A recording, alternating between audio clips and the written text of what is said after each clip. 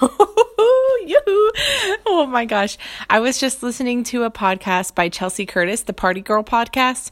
Super amazing. She's a mentor of mine. I look up to what she does. She loves when she has people on her podcast to talk about war stories and just like the worst things that could happen and how you prevailed and everything. And as I was listening to this, I was like, if I was ever on her show or even asked in conversation, hey, what's the craziest thing that you've seen?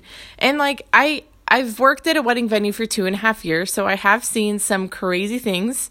However, the things that I have been over for my own business, I got so excited listening to her podcast, thinking about this, because I was like, oh my gosh, I have a work story. Listen, so I planned a wedding, my first wedding, and it happened in September.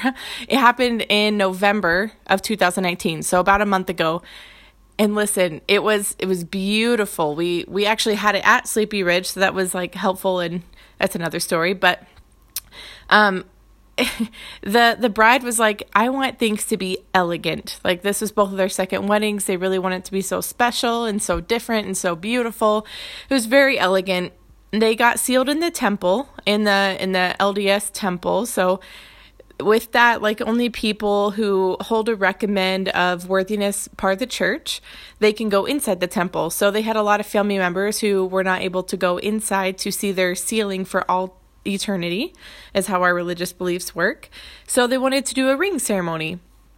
Beautiful, perfect. We set it up the room. They had dinner and a talent show. Then they had their ceremony, and it was just so beautiful. There was beautiful uplighting and lights hanging, and the DJ was so nice, and their ceremony was beautiful, and they both just made it their own and so sweet. So they walked down. Here am I just waiting in the hallway, just watching in the background, as you know we do as event planners or wedding planners. I feel like we always like to watch in the background. So I'm standing in the hallway where they will come down the aisle as they're receding. So their ceremony's done, yay, yoo-hoo, and they walk down the aisle and they start to turn. They go into the hallway where I'm standing, which, by the way, is right by their sign-in table. So it's a tall cabaret table, high boy, however you want to think of it. It's about, well, if you're 5'3", it's about chest high for me, and it has like, what they had on it was a picture of them with a glass covering on it.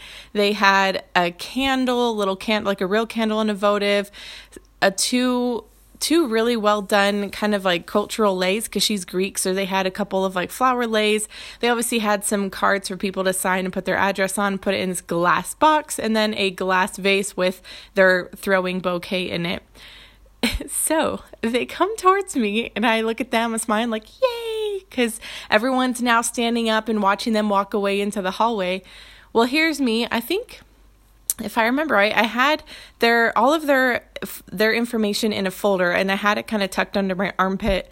And they kind of walked behind me, and I moved the sign-in table just a little bit away. So I just wanted to scoot it like a foot back into place so it wasn't kind of out of the way of the door where people were entering, which makes sense to me. Totally fine. Someone starts hugging them in the hallway that came late, and we're just standing in the hallway with me. So when I go to move this, usually, and let me tell you, for 2.5 years, I've moved these cab tables. All I did was scoot it, and this time all I did was grab it, as I always have, from the top, kind of give it a good squeeze on the tabletop, and then pull it towards me.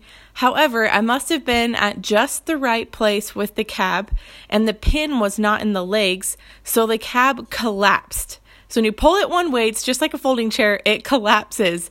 So that happens. So I'm just going to tell you, when I get scared, like truly scared, or when something like that happens, that is just so like, oh crap, I definitely curse, and it's always the SHIT word. I'm just going to say it.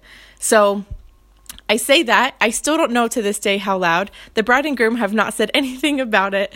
And so that happens. And then there was a couple of the bride's friends that were helping out the whole night, kind of in the kitchen and stuff too. So one or two of them run over and we're like just fixing it up, and that's all that happened. We just quickly fixed it. We moved the linen backwards. I think the casing, something shattered. I think it was a little, I don't even know what it was. I think it was mine. Yeah, it was mine. It was a little votive that was just thinner glass, and it's one that I don't use a whole lot, so it's okay. But anyway, that shattered. So we took everything off the table. And keep in mind, like, people at this point, like, are staring that are in the back row of the ceremony, and people are starting to gather in that hallway right there where the bride and groom are just standing, kind of greeting people, talking to them, and they're so happy. And so I shake out the linen, like, there's wax all over the linen, but then we just turn it around, we put everything back on, and it's totally fine. And like, the only thing I regret is just cursing. And to be honest, I don't know if I whisper yelled it. You know how you can whisper yell things like, oh no, or if I vocally yelled it with my vocal cords. Oh heavens.